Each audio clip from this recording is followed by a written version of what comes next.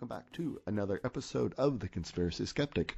I'm your Conspiracy Skeptic, Carl Mamer, and my guest today is, well, I don't think I have many fellow Canadians. You're Canadian, right, Scott? That's right. Okay, yeah, Scott Berdahl. I pronounced your last name okay? Yeah, that's fine. Excellent. Yeah, Scott. And you're like in the most Canadian part of Canada, aren't you? Yeah. Well, I grew up in the Yukon anyway. I'm in Vancouver now, but Okay. Well, that's pretty Canadian too. But all right. Okay. Oh, so you're not actually in Whitehorse? not at the moment, no. Oh, okay. All right. And do you still work up there, or are you working out of Vancouver now? Right now I'm based in Vancouver, but yeah, I still do a lot of work up in the Yukon, and it's still home. It's hard to leave a place like that. Great. Okay. Yeah. Now it's kind of a bit of a convoluted story, but as I kind of mentioned in my last podcast, I'm working on a kind of a book about Canadian conspiracy theories, tentatively titled either the 20 greatest Canadian conspiracies of all time, or you can have my health card when you pry it from my cold dead hands, : sort of an introduction to Canadian conspiracies for Americans, or something like that. The general idea sort of being the book. It's kind of written for like an American audience. The idea being that when Americans typically after some crazy election always sort of pronounce, I'm moving to Canada. Kind of the idea that Canada is like, I call it the sort of their escape hatch to sanity, and I just want to sort of let people know that it's like. Everything's relative, Yeah, it's a little, but we've got our own wackiness here. Yeah, we certainly do. Wow. Okay. And you're sir, don't mind the compliment. You're like a pretty smart guy, right? On paper, I guess. On paper, yeah. You went to MIT. That's right. Right. Okay. Right. And did you got a graduate degree from MIT? That's right. I studied science writing there, actually, and that's where that thesis came from. Okay, great. Yeah. And you work as a geologist now? That's right. Yeah, I grew up prospecting up in the Yukon, so yeah, very Canadian sort of upbringing. If you think of Canadian in the 1890s, anyway. Yeah. And then I kept on prospecting. I studied geology in addition to writing at MIT, and after I came out of the writing program, I kind of jumped into this gold rush that was going on up north, all over the world really, but focus in the Yukon, kind of 2010 to 2012, and I've been working in the industry ever since. Okay, great, yeah. And you studied in Saudi Arabia? Did I read that right? That's right, yeah. I did go back to school for a bit. There's been sort of a market doldrum in exploration for the past few years. Right, okay. I went back to school in Saudi Arabia. There was a new university built there just on the banks of the Red Sea by the late King Abdullah, and he had this vision of bringing back kind of the global centers of learning that used to be in the Middle East. He wanted to reestablish one of those, and it seemed like a very interesting place to spend a few years, and it absolutely was. So. Wow. Okay. Yeah. And one of the way I sort of stumbled on your work is one of the chapters I'm working on. Sort of an interesting period in, I guess, Canadian history, and I guess sort of world history is in the late 70s. Sort of a Soviet nuclear satellite, crashed over. It was with the Northwest Territories. That's right. Yeah. Yeah. Great Slave Lake, or was it Great Bear Lake, or do I got those names? It's Great Slave Lake, I think. I think so. I'm not totally up to speed on that anymore. It's been a little while since I was researching that myself. Right. Yeah. Your paper itself you wrote in 2000, and if I this is 2019, and so I kind of contacted you out of the blue, and you're like, interesting, but I mean that was 18 years ago. I'll have to look into what I wrote again. Yeah, well, the paper I wrote in 2010, so it's relatively fresh, at least on that time scale, but still, yeah, 9 years. Oh, right, yes. 9 years is still I had to do a bit of review to see what I had actually put down on the page. So, right, the events in your paper actually took place at year 2000, right? That's right, yeah, just after the millennium. Right, so this was right. So right in the late '70s, this sort of nuclear Soviet spy satellite just basically kind of broke up all over Northwest Territories and sort of rained radioactive debris all over, basically sort of it was like tens of thousands of square miles, and it took like months in like the coldest weather possible to find this stuff. And I don't know how much. I think it cost Canada. I think we eventually got about $3 million out of the Soviets in compensation, but I think the real operation cost was like 5 times that or something. I recall something about that. I wish I could help you with the details of that. At one point, I knew this sort of quite well, but I don't believe what the Soviets or what the Russians gave Canada even came close to covering what it cost to find these bits of debris and clean them all up. Yeah, exactly. The first bit, I think, and you might know better than me, but the first bit was found by an outdoorsman, and that kind of alerted searchers to the debris field where they actually needed to look for this stuff, and they found quite a few pieces, including one that was radioactive enough it would have killed anyone who had just walked up to it. So it's good to have the experts out. Yeah. And it's interesting. I mean, even this is sort of, I mean, it's obviously way before the internet, but it, word eventually did get around pretty quickly that, Soviet satellite had crashed over the, the Northwest Territories, and, just don't go around picking up odd-looking junk, right? Mm-hmm. Yeah, and it was sort of funny too, because I mean, like, back then, like Canada didn't really have much of a, sort of a nuclear. And I apologize for the way I say nuclear. It's just the way I say it. I know it sounds like George W. Bush, and but to me, when I say that word, it sounds like normal people say it. So I'm just going to apologize. I get a lot of emails about the way I say nuclear, but anyways, yeah. So, I guess yeah. So Canada didn't have much of a response team, and like the Americans were kind of primed for this mission, but they had always figured it would be like, Nevada and stuff like that. They never thought they would have to go all the way to the Canada's Northwest Territories and like minus 30. Celsius, which is probably about, there's some point where Celsius and Fahrenheit kind of meet on, in the negative scale, and minus 40. Oh, is it minus 40 where they meet? So so when you hear minus 30, just it's cold. It's cold regardless. So So then, so they sort of came up to the Northwest Territories, and after kind of figuring things out, they eventually sort of found most of the satellite. Now, I don't know if you know, but I mean, they never actually sort of found the core of the reactor. But what do they think the fate of that core was? Did you ever encounter that? No, I don't recall actually. And yeah, I wasn't aware that they hadn't found the core. If I was, it's been too long since I was researching into this. Yeah. But no, I imagine with a radioactive core sitting out there, I mean, the half-life has got to be fairly long. It would still be sitting out there, still be quite dangerous. Oh yeah. Yes, that's the thing. I mean, it either burnt up or it just fell. And I guess that they had done some calculations, and it's like there's no way it could never have it would never have been hot enough to sort of burn through like 3 feet of ice and sink to the bottom of the lake. But I mean, it could be sort of rolled into a cave or something like that. So there is a possibility, probably not a good possibility, but there's still 100 pounds of highly reactive uranium with like a 10,000 year half-life still up in Canada's Northwest Territories, waiting for someone to stumble across it. Okay, well, good to know. Another thing to look out for when you're out in the bush out there. Exactly. If you ever do go, mosquitoes and everything else. Yeah, if you ever do go prospecting out there, just watch for it.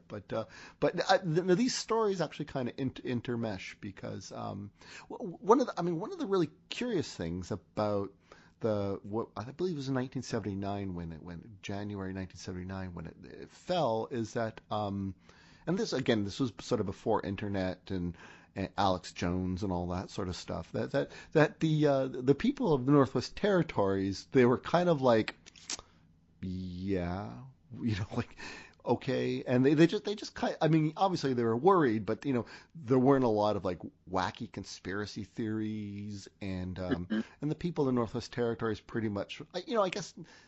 I don't know. I've never been up there, but I can just imagine between polar bears and the weather, you're pretty much used to, things out to kill you, right? So, it's just one more thing to look out for, I guess, in January.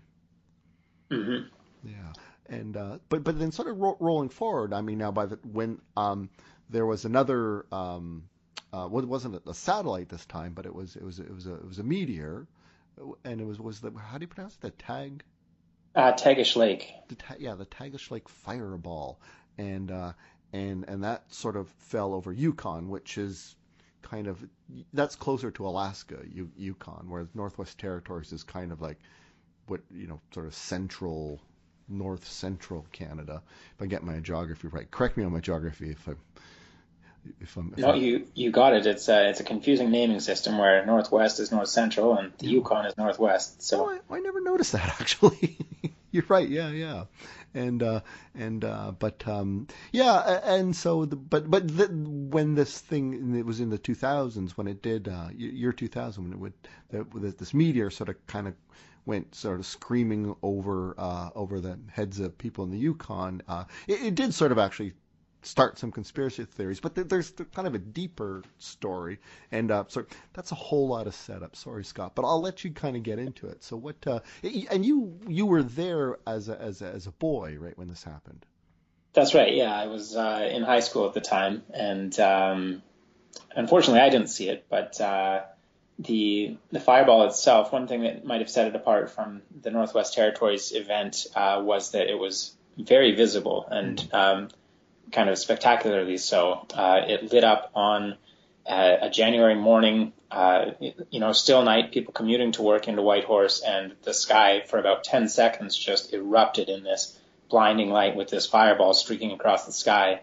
And so it was no secret right from the start. People knew something had happened, and people wanted to know what had happened, and people were in awe of this sight. And it left this contrail that glowed. So although I didn't see the fireball, I saw this contrail, this kind of lingering, glowing plume of material from this meteor just hanging up in the upper atmosphere. And it was high enough up that even though it's still night on the Earth, it's sort of morning is approaching, and it's up in sunlight up there. So you're just seeing this sunlit cloud amidst the starry sky. It was actually quite a surreal sight.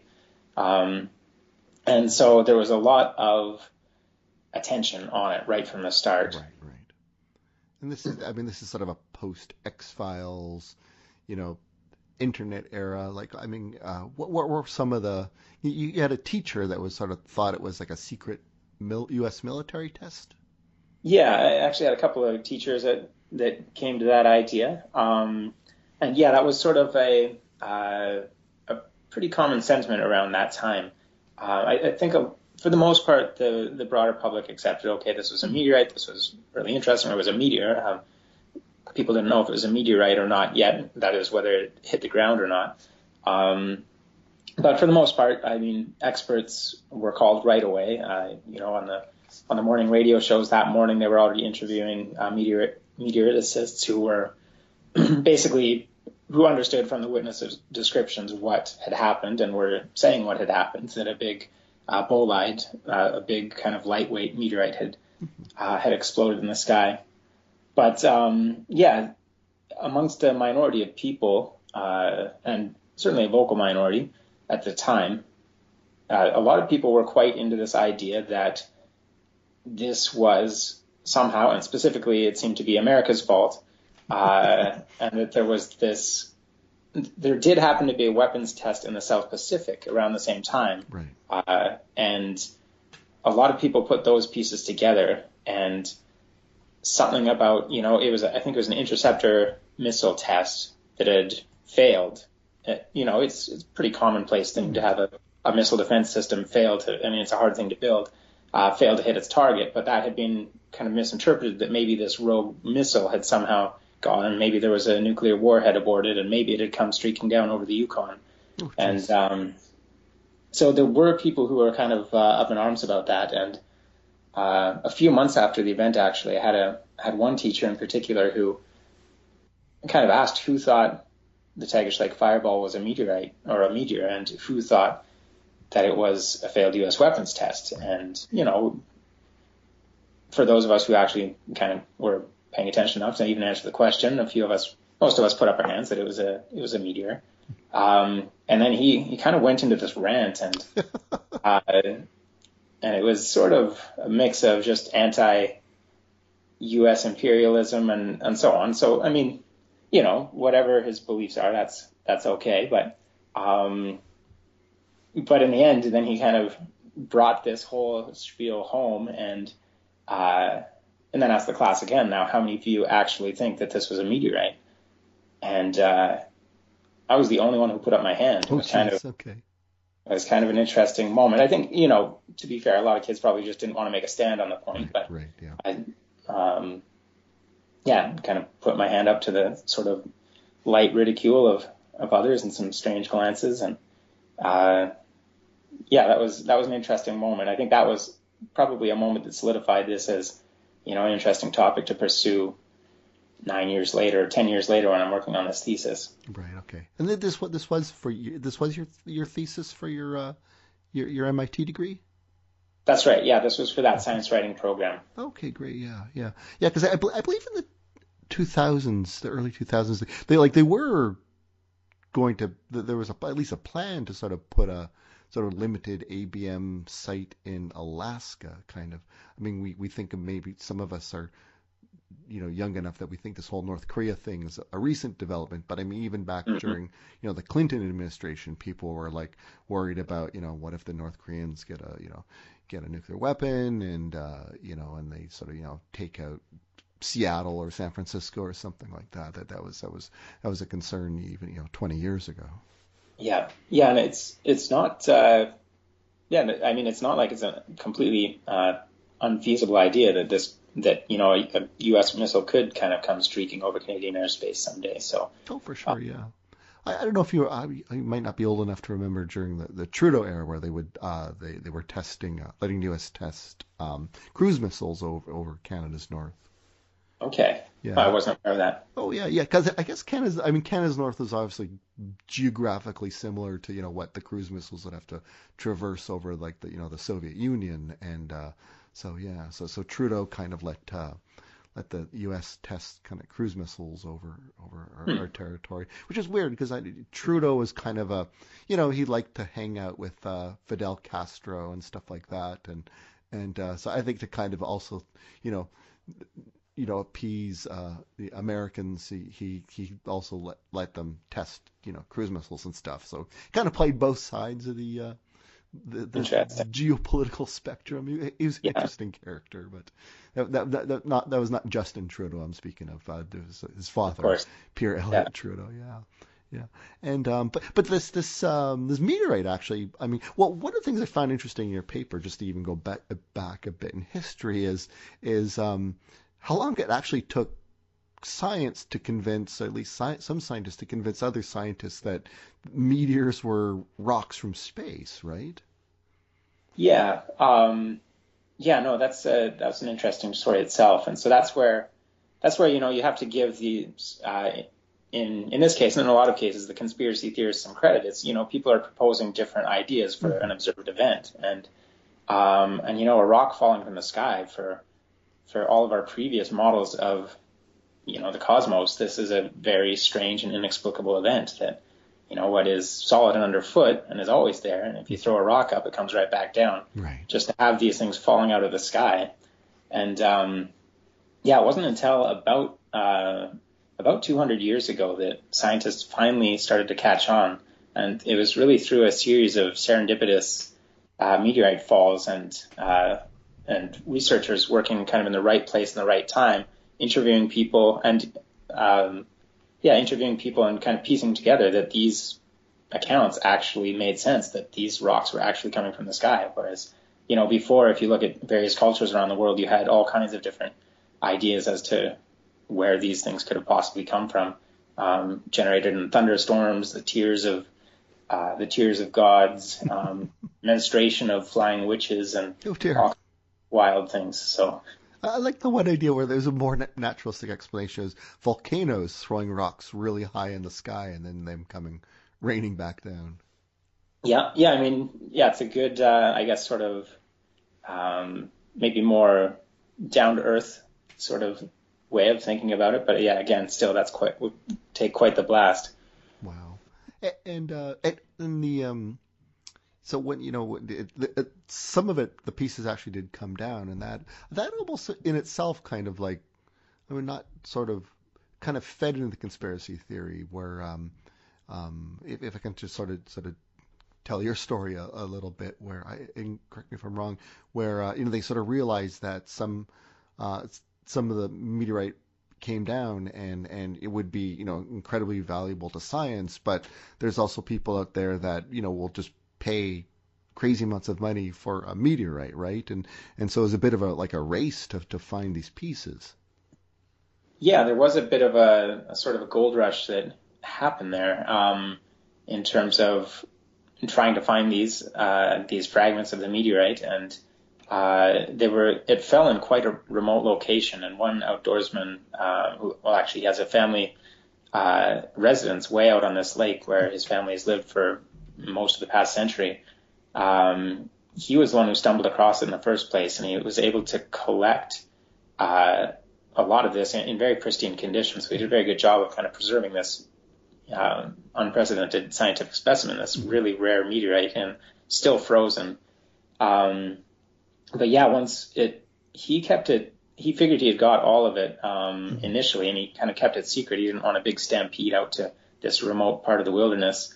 But word trickled out, and first he contacted some scientists and had them come up and take a look around. But word got out as well. A paper in Alaska ended up publishing an article and had the wrong location, and then people started looking around. Meteorite hunters, there are actually people who go and they deal both for private collectors and for scientists as well. But yeah, there are people whose job it is just to respond to these meteorite calls and go and try to buy meteorites off local collectors, and then they sell them either to collectors of the scientific community. And so those people were up north, and people were out kind of following up on that Alaskan article, going to the wrong lake looking for meteorites, and there was quite a bit of searching, and for good reason. It turned out to be quite an interesting specimen and quite a valuable bit of rock too. Yeah, for sure. How do you pronounce that? Chondrite? Chondrite, yeah. Chondrite, yeah. Yeah, so what was it? It was, I mean, it was a very, it was a rare event, right? Finding this meteorite. Because, I mean, you can find parts of meteorites, but to have one that sort of you're observing it, it comes down, and you're able to collect it without basically human hands touching it, right? That's a very rare combination. Yeah, so I mean, right now NASA has a sample return mission headed out to, I think it's called OSIRIS-REx, headed out to an asteroid that's kind of in a near-Earth orbit, and the goal of this mission is in a few years. I think it's in orbit around the asteroid right now, and eventually it'll sample it and bring it back to Earth, and that'll be sort of the first. Apart from lunar samples brought back by the Apollo program, that'll be the first sample return mission we have from like a deep space rock. Right. And apart from that, the only material we have of the entire cosmos is meteorites, and most of these have been sitting on desert floors or wherever they're found for hundreds or thousands of years, and they've passed through many hands and been hit by magnets, and they've been exposed to the elements. And whereas this meteorite, the Tagish Lake meteorite, not only did it fall onto a frozen lake, but there were enough eyewitness accounts and photographs of the contrail, and there was even one security camera video that showed sort of the way the shadows moved, that researchers were able to track where in the asteroid belt it had come from. So they were able to trace sort of its trajectory, and then the material itself happened to be a rock from before the solar system, essentially, a lot of pre-solar grains, and that kind of the most primitive material as the solar nebula started to condense before the sun even turned on, when we were just a cloud of dust in space, the remnants of old supernova, just coming together. That first kind of lightweight material starting to coalesce. That's what this is, and so to find that just sitting there frozen on a lake. The thing is also the fireball, though it was pretty spectacular and very bright and hot on the surface, it didn't actually heat up the meteor. Right. So when these things enter the atmosphere, they only glow, just sort of the outer very small crust is what's glowing. It just heats up a millimeter or two, and inside you still have a frozen space rock that's been frozen for, in this case, probably 4.5 billion years. Right, yeah. Yeah, because you'd think this rock's just like molten, but I mean, yeah, right. The outside kind of burns away, but you know, the rock's obviously been in deep space where it's not it's warmer than Toronto is right now, and or it's colder than Toronto and Whitehorse and places like that. But it's pretty cold out there in deep space, right? And it exactly. Stays cold when it still gets back to Earth. So by the time it touches down, right, it's actually not that hot, right? That's right. Yeah. I mean, the outer rind will have melted. It creates a little shell called a fusion crust, but it's very, very thin. And by the time that it's fallen all the way through the atmosphere, especially on a winter day in the Yukon, it's going to be down to room temperature, the ambient air temperature. So it's going to be minus 20, minus 30, whatever the temperature is that day on the surface, and inside it'll still be even colder, depending on what part of the asteroid it came from, what the temperature was of the meteorite. Wow. Yeah, I found one of the interesting things too about what made this meteorite so important is because you could find other meteorites, but as you said, they're passing through human hands and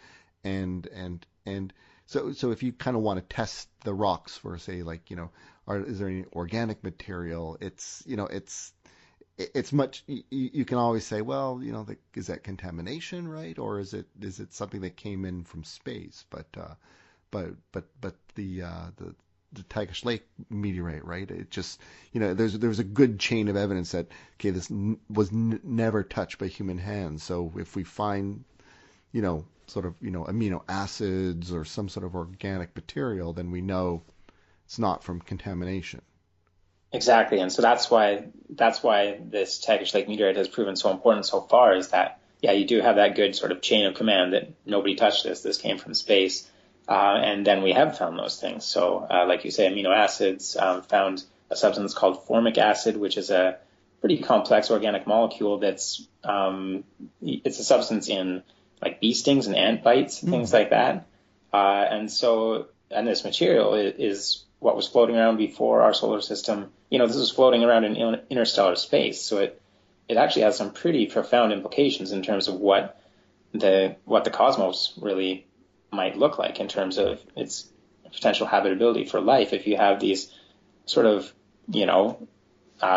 pretty advanced organic molecules floating around deep in space, it's quite an incredible find. Right. Yeah, I was sort of researching this. I came across, it might have been a Live Science article, sort of talking about it as well. 'Cause it took about, they picked it up in say 2000, right? But it took about 9 years before, the paper started to get published and refereed and all that sort of stuff. And then sort of the comments at the bottom of one of the article was something like, see, I knew this was, this is proof that aliens have, seeded human beings or something like that. Just kind of jumping way beyond amino acids or therefore, or, see, proof of ancient aliens have seeded human beings or something. And it's a little premature to declare that, I think.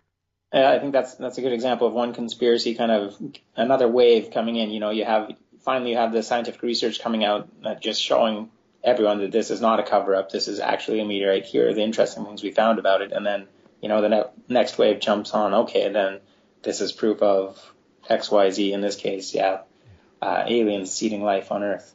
Well, I did like in your thesis where I think some of the scientists, hunting for the meteorite, they also kind of help, I think, maybe contribute a bit to any kind of conspiracy theories where they're obviously they don't want to tell people we're hunting for the meteorite because, then the rock hunters will get out there. But so they have, they're trying to bring in refrigeration equipment or something, and they're making up these various stories about what they're doing. And They had, well, they were just looking for containers. They had a few freezers. First out at a place on Tagish Lake, and then in a nearby town called Atlin, and then in a friend's game freezer from the outdoorsman who had found the meteorite in the first place. And so it kind of kept ballooning out. But then they were running out of ways to collect these things and places to put them. And at one point they bought out the Tupperware at the hardware store in Atlin, and and they're just saying, oh yeah, we're just going out ice fishing, and okay, why are you buying all of our Tupperware? And there were a few scenes. I got a lot of the researchers were nice enough to give me their notes, and reading through them, there were some interesting kind of allusions to the conspiracy sentiment that was pretty prevalent at the time. One researcher from the University of Western Ontario, he was looking at reconstructing the path of the fireball through the sky. Right. So he was looking for security footage, and just like the one video that was used where it's just shadows on a street, used to reconstruct, then you go back and measure the specifics of that scene, and you look at, okay, where would something have to travel to make these shadows? He was hoping to get more of these from around Whitehorse, but the technician that he talked to from a security company was convinced that he was working for some government agency and lying about who he was, and he wouldn't give him the footage, and it was on this 1 month automatic delete cycle just for storing old data. So this was just a couple of days. He got to town 3 days before, on the February 15th. So the meteorite was on January 18th. So we had 3 days to try to convince this guy otherwise, and wasn't able to. So all this potentially very valuable footage was deleted perhaps because this guy thought that he was working for some secret government agency covering up something. Right. Yeah. I mean, it's sort of like, kind of in sort of skepticism, it's, there's this rhetorical question like, well, what's the harm, right? And I mean, there's, small example, but yeah, it's sometimes, when you first reach for this conspiracy, it can have these interesting sort of little add-on effects. Like one of my frequent guests, Dr. Stuart Robbins, he's an astronomer and he lives in Colorado. He did a really interesting podcast. He does his own podcast about there was like flooding out in Colorado and how quickly all these conspiracy theories started developing, and they're here to take our guns, and people are just trying to get you help, and people are just thinking like, you're these Nazi stormtroopers from FEMA out to take our guns, and it can have it can have negative effects. Yeah, and one sort of example of what's the harm was if you think about the reaction that people had. The Yukon is a pretty docile place, and we can swing our weight as much as we want, and we're not going to influence global geopolitics very much at all. Right. But what if the Tagish Lake Fireball had come down over like the India-Pakistan border or something like that, and you have a lot of nervous commandos there with access to nuclear launch codes who are sure that the other side is attacking. And one of the researchers that I talked to, Alan Hildebrand at the University of Calgary, he was saying, forget Armageddon and these scenarios. Well, don't forget them; they're still important. But the real danger is the more likely danger with meteorites is that people are going to mistake what they are, and we might react to it the wrong way, and we're sort of more the problem than they are almost. Wow.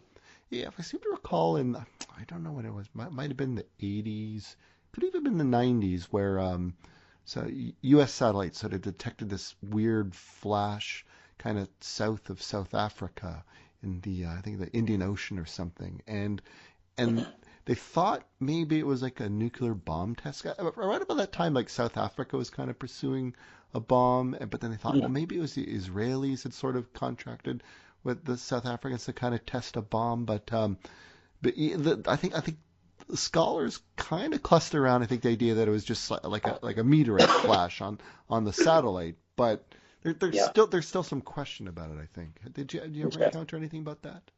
No, I didn't come across that. Okay, yeah. So I mean, that's another sort of one of those weird things, meteor or meteor or a nuclear bomb test. It's sort of Yeah. interesting, but yeah. And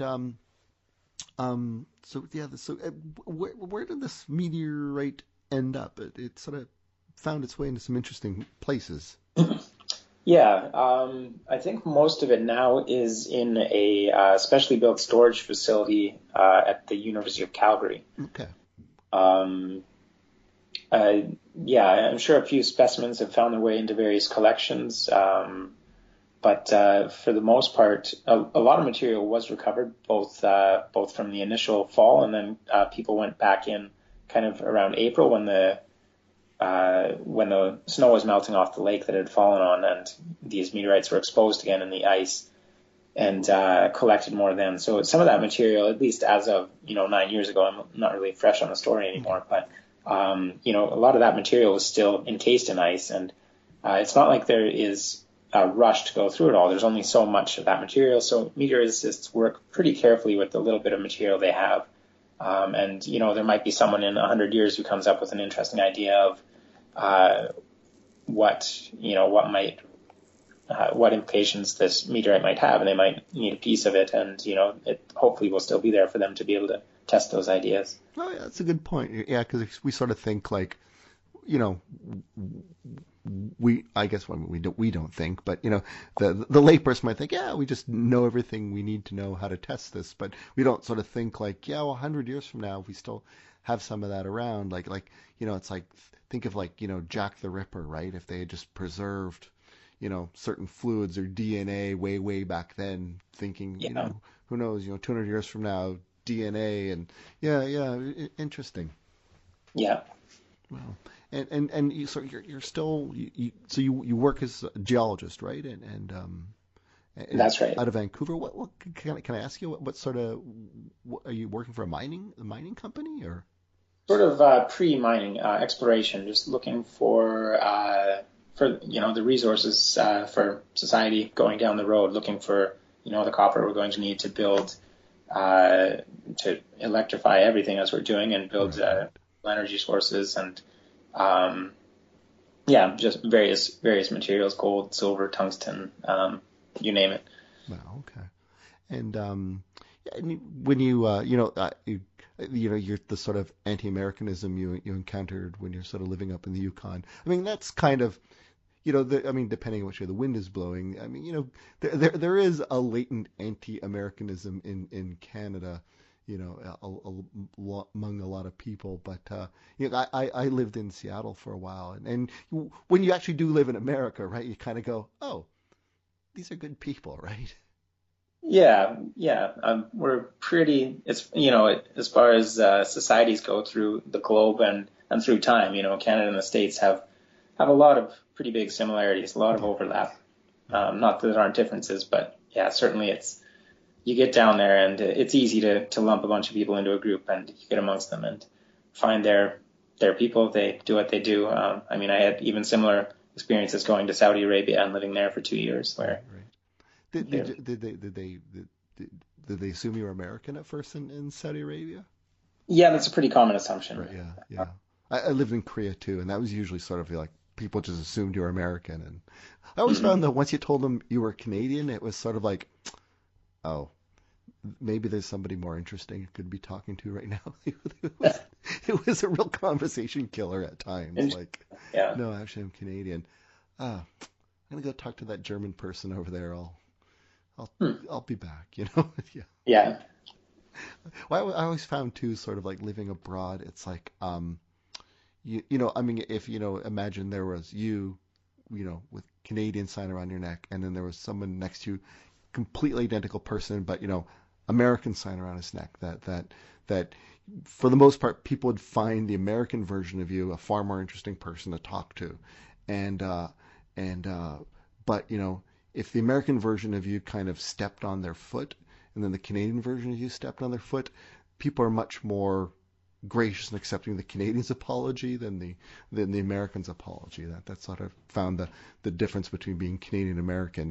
You may not be more interesting, but people are more willing to, forgive your cultural faux pas. Whereas if you're American, they kind of like, oh, you're just like all these horrible Americans we see all the time and complain about, that kind of Yeah. thing. Yeah, I guess people have pretty preconceived notions of what Americans are, wherever they are in the world, Yeah. because just they're so prominent on the global scene. Yeah, exactly. Yeah. I thought the worst part was, or sorry, like like Canadians would sometimes, when they would meet their fellow like American expats in like Korea or something like that, and just assume they were there to, defend America and just try to make them pay for all of America's imagined crimes. And these poor Americans are just always being cornered by angry Canadians and things. I don't know. Wow.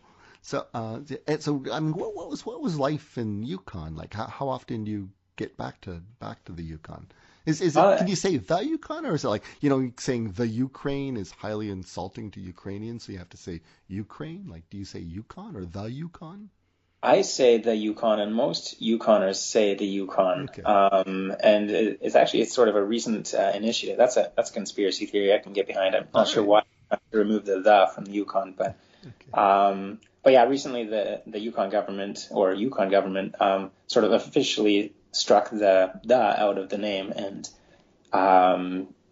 that's been sort of something they've been pressing for the last, I don't know, 5 or 10 years, which seems baffling and unnecessary to me. But what do I know? It does seem I like the mystique of the in front of the Yukon, Right. but yeah, it's getting, at first it really kind of hurt the ears to hear people just say Yukon, but now it's, as more and more people say it, it does get more and more familiar. But Okay. I will always say the Yukon. Right. Yeah. I mean, when I was growing up, it was always just Newfoundland, not like Newfoundland and Labrador. So now they Hmm. stress the Labrador part, Yeah, But back then, you almost never heard like the Labrador part. It was always Newfoundland. Wow. yeah. Wow. So what was life like in Yukon back in the day? Well, I think it has a lot of similarities to a lot of other places, but it's not the barren north that a lot of people imagine when they Right. think Right. of the Canadian Arctic. It's subarctic, it's mountainous. There are forests and mountains and lakes and rivers, and no, it's quite nice. Whitehorse. I grew up just south of the capital city, Whitehorse city. It had about 20,000 people when I grew up. It's now, I think, up to about 30,000. That's all right. And yeah, it's a great place. I mean, you can get out and sort of live a very rustic lifestyle. And I would walk out my back door there, and you can just walk up a mountain without so much as crossing another path, let alone seeing a person. But then you can go into town, and it's it's especially now, but it's a modern town. You can get all the amenities you need, and so on. That's in Whitehorse. Some of the smaller communities are more limited in terms of what they have. Right. But still, I think each place has its unique sort of character and good reasons to live there. Do you have polar bears there, or is that more of like a Northwest Territory, Nunavut kind of? Yeah, they're more in they're more in the Arctic Okay. ecosystems, and so we only have that tiny little patch of Arctic coastline, and Okay. so we have a few polar bears, but they're in the extreme north. For the most part, we just have grizzly bears and black bears. Oh, okay. Wow. Okay. And how far are you from Alaska? How far of a drive is it from, say, Whitehorse to the Alaska border? Well, if you drive south from Whitehorse, you hit Alaska in about 2 hours, Oh, that's just interesting. into the Panhandle. Yeah, so Okay. And you're down in Vancouver. Like, for American listeners, Vancouver is probably the warmest part of Canada, I think, in wintertime. It's usually doesn't get super cold there. yeah, the cherry blossoms are coming out on the trees here already, actually, and I saw some Jeez. daffodils poking through the other day. So it's very unlike the Yukon, where I think it was minus 30 last week. So Yeah. Yeah, because I remember living in Seattle, coming from Toronto, then moving to Seattle. It was like, yeah, I remember, yeah, about March, I think the trees would start to sort of bud, and mhm. they always put this like cedar mulch around the trees in the springtime that just smelled so nice, and it was really the smell I really miss of sort of Seattle. But yeah, it's a very different kind of way of life from the rest of Canada, where yeah, February or March, it starts to almost get spring-like. Hmm. Yeah, no, it's always a surprise here just to see flowers, even at this time of year. Wow. Wow. Awesome. Okay. All right. Well, okay. I guess I should let you go. And what's kind of in store for you in the future? Well, actually, I'm looking at moving back to the Yukon, so funny you should ask Oh, about it. okay. Okay. Yeah, focusing on some exploration up there and seeing where else life takes me. Wow. Okay. Yeah. I seem to recall back in the, I wonder if it was like the 90s or the early 2000s, the Yukon kind of became a kind of a bit of a, a lot of sort of people in Ontario were kind of giving up the crazy Toronto urban life and heading out to Yukon. Did you find that there's sort of a bit of a, sort of exodus of, Toronto people to the Yukon looking for some idyllic life there? Yeah, that's ongoing. There are kind of waves of that. I think there's always a constant background of people coming to the Yukon. Often it's people who go there just to check it out. They go up for 2 weeks just to see it, and they end up settling down there and having a family and having a life. And next thing you know, several decades have gone by. Oh, that's great. Yeah. Do you what is it like? Well, like wintertime? Is it dark all year round in wintertime, or do you? It depends on how far north you are, but so most of the territory is below the Arctic Circle. Okay. And so anywhere below, we still get at least some sunlight in the wintertime. And actually, that's one thing I've compared to living in Vancouver. I think a lot of stretches, depending on the weather in Vancouver, you get more sunlight in the Yukon winter, even with like a 5 or 4 hour day, Right. than you do here in Vancouver, just because, the sun comes up here for longer, but you just have gray, drizzly skies. And up there, you actually have a nice, crisp blue sky with the sun low on the horizon. And if you get outside, you actually get a few hours of sunlight in. I remember when I first moved to Seattle. I think I moved there in January, and I didn't see the sun until like March, I Wow. think. Yeah. It was weird because the sun comes. Did you find that Vancouver, like after like weeks and weeks of, cloud, the sun comes out and people just go freaky? Yeah. Yeah. It changes everything. I mean, this is a totally different city when the sun's out versus when it's not. And yeah, when you get these long stretches where you just get a month without rain ceasing, then Yeah. it's pretty nice to see the sun again. Yeah. All right. Okay. All right. I mean, this is a skeptical podcast. Have you encountered skepticism much, or? Yeah, I have. I think I've always been sort of a little bit of a skeptic myself in a lot of things. I remember getting in a friendly but heated argument with a guest at my brother's wedding on the veracity of the moon landings, Oh and no. Oh no. Well, as a geologist, I mean, you got a certain angle there, but not that would ever convince anybody. But yeah. But yeah, no, certainly seeing kind of. Uh, I recall reading a few articles of Skeptic magazine, I think it was called, when I was growing up as well. Right. I can't recall much about it, but maybe you know it quite well. Oh yeah, Skeptic magazine for sure. I was gonna say, the reason I ask, one of my questions I always ask my guests is, if you ever to find yourself at a skeptical convention and someone came up to you and said, you were on the Conspiracy Skeptic, weren't you? Can I buy you a drink? What drink should they buy you if someone ever hears you on this podcast and wants to buy you a drink? Oh, a beer would be very welcome. Beer, what kind of beer? We're Canadians now, so let's. Yeah.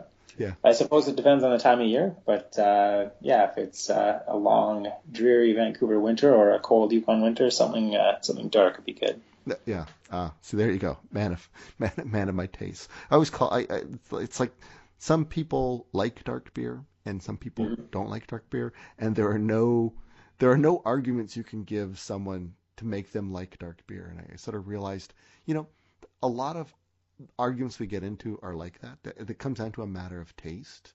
I call it a dark beer argument. It's like you can't argue someone into liking dark beer, and sometimes some arguments seem like they're like, oh, I'm just going to give him some facts and we'll clear this up. Yeah. Yeah. You have to sort of recognize, when am I getting into a dark beer argument? Okay, it's a dark beer argument. It's a matter of taste. I'm just going to get out of this argument. There's no point in arguing this. Yeah, just like a lot of conspiracy arguments, I suppose. Oh, yeah, exactly. Yeah. Well, I always say the only reason really to engage sometimes is I like conspiracy people. They ask very sort of obtuse questions that make you go, oh yeah, how do we know the Earth is like 4.5 billion years ago?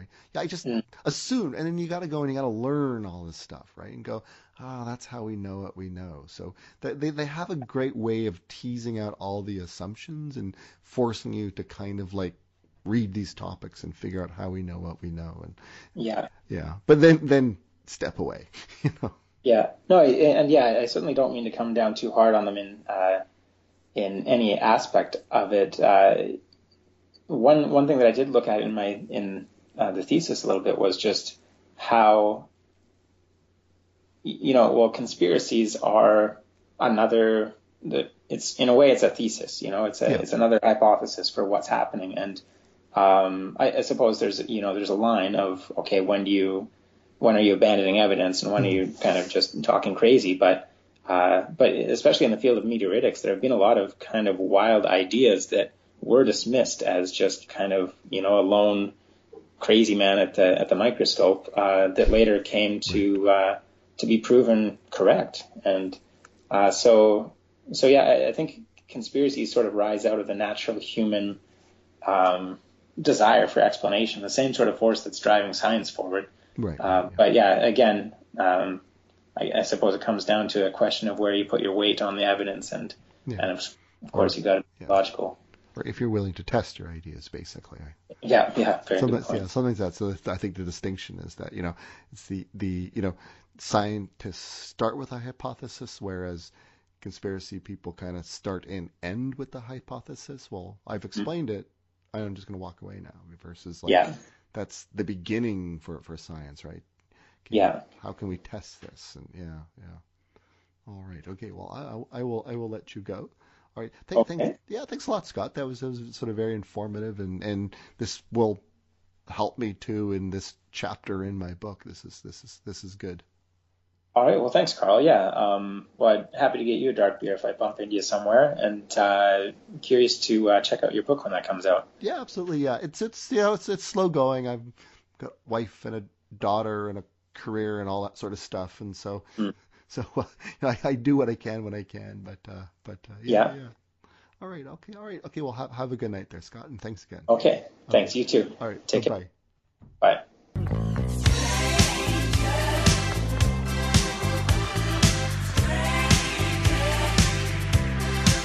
For all the dreams and schemes people always they seem on a hot summer night. Don't be no fun, don't forget you're young.